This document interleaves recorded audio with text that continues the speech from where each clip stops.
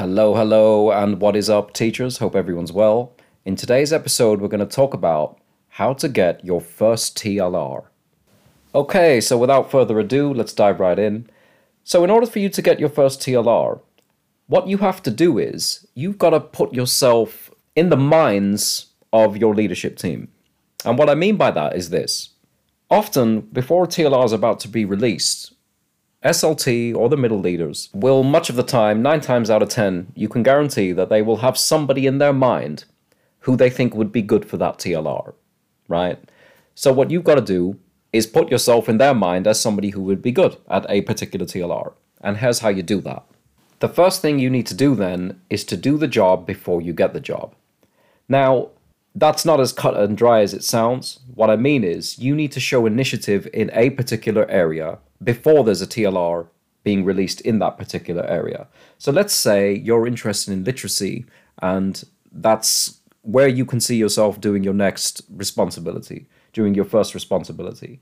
So you've got to show keenness and enthusiasm and initiative in literacy. So that could mean something as simple as sharing keyword maths or definitions or literacy strategies in the classroom, sharing those with your team, speaking to the head of department saying, okay, I think this is a good idea.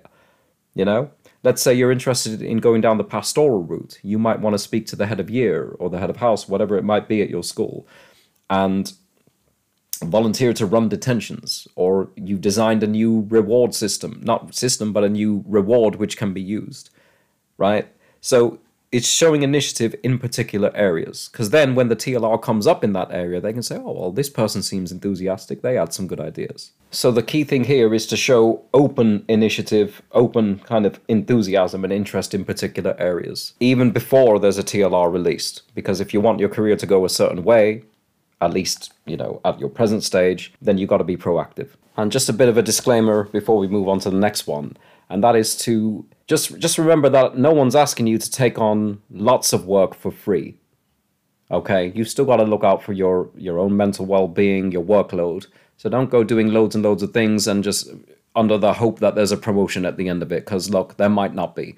Okay, do enough that you can do, that can be done in your work schedule, right? And the more impactful it is, the better. And also remember, actually, that if you're at a school which is ethically managed, okay, they actually won't let you do too much for free, because that's, well, it's out of order, isn't it?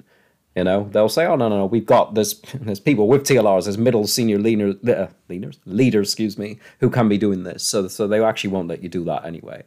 But just have that in your mind. Just do whatever you can reasonably take on.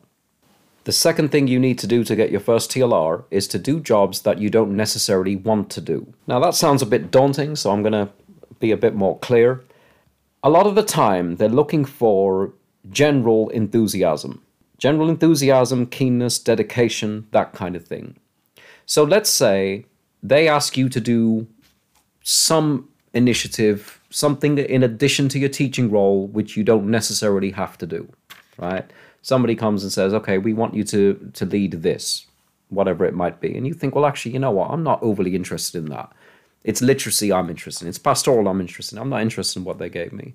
You're better off doing it anyway, okay? Because they're going to want somebody who is enthusiastic and not overly fixed on the area in which they are enthusiastic.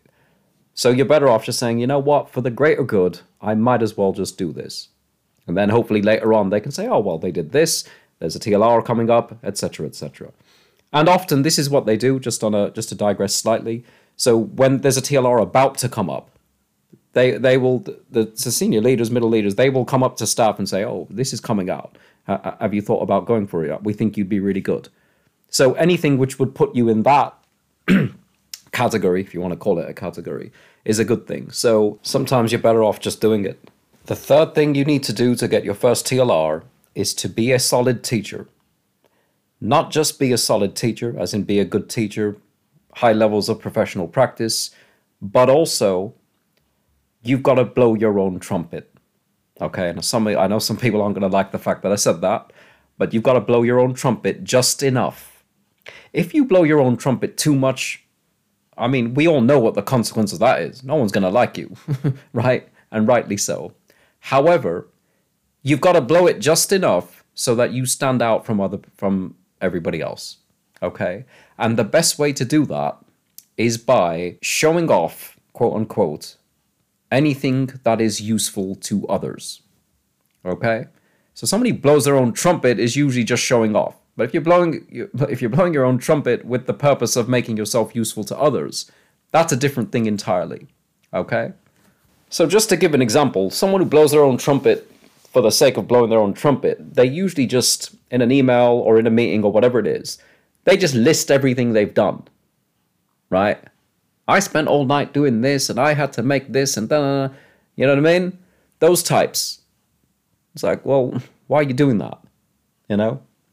But somebody who's smart about it, you can say, look, I made this resource, it took me a long time, but here it is. Everybody teaching this topic, use this. I found this worksheet. Somebody, etc., etc. I'm sure you get my point.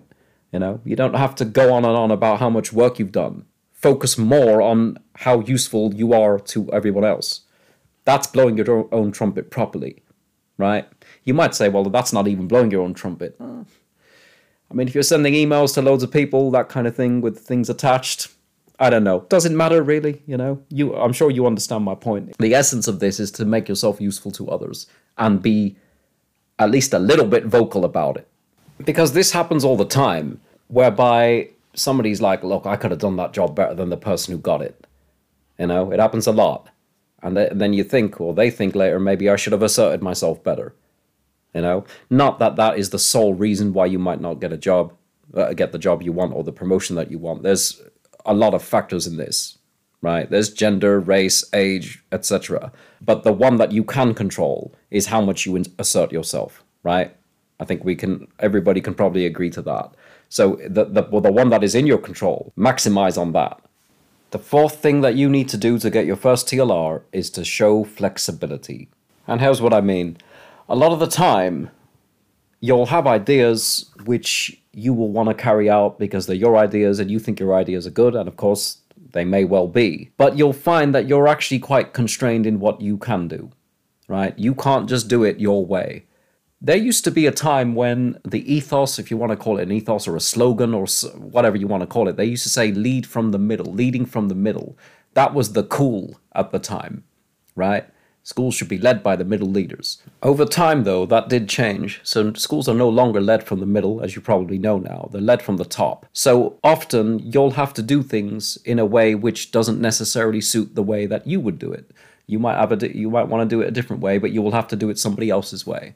And you have to show that you're okay with that. I'm not saying every single thing you're not just following orders like that. No, that's not what I'm saying. But it will happen, right? That will be the case. I don't want to say what percentage of the time, but it will be the case at times at least. So you've got to show that actually you're not going to be somebody who just argues with everything, saying, I don't want to do it like that. No, that's a stupid idea. Mine's better. No, you want to say, okay, we can do it that way, but I also have this idea. Okay, but no, I can get yours done as well too in the deadline that you want it done by. So that's what I mean by flexibility. So you want to show that too. Don't be idealistic. I know some of the younger teachers, you can be idealistic. I'm not saying it as a negative. I was too at one point. But you got to learn to manage that. Thank you so much for listening, guys. I hope you found that helpful. Do check out my books on Amazon, The Unofficial Teacher's Manual, What They Don't Teach You in Training, and Teaching for Realists, Making the Education System Work for You and Your Pupils. Take care.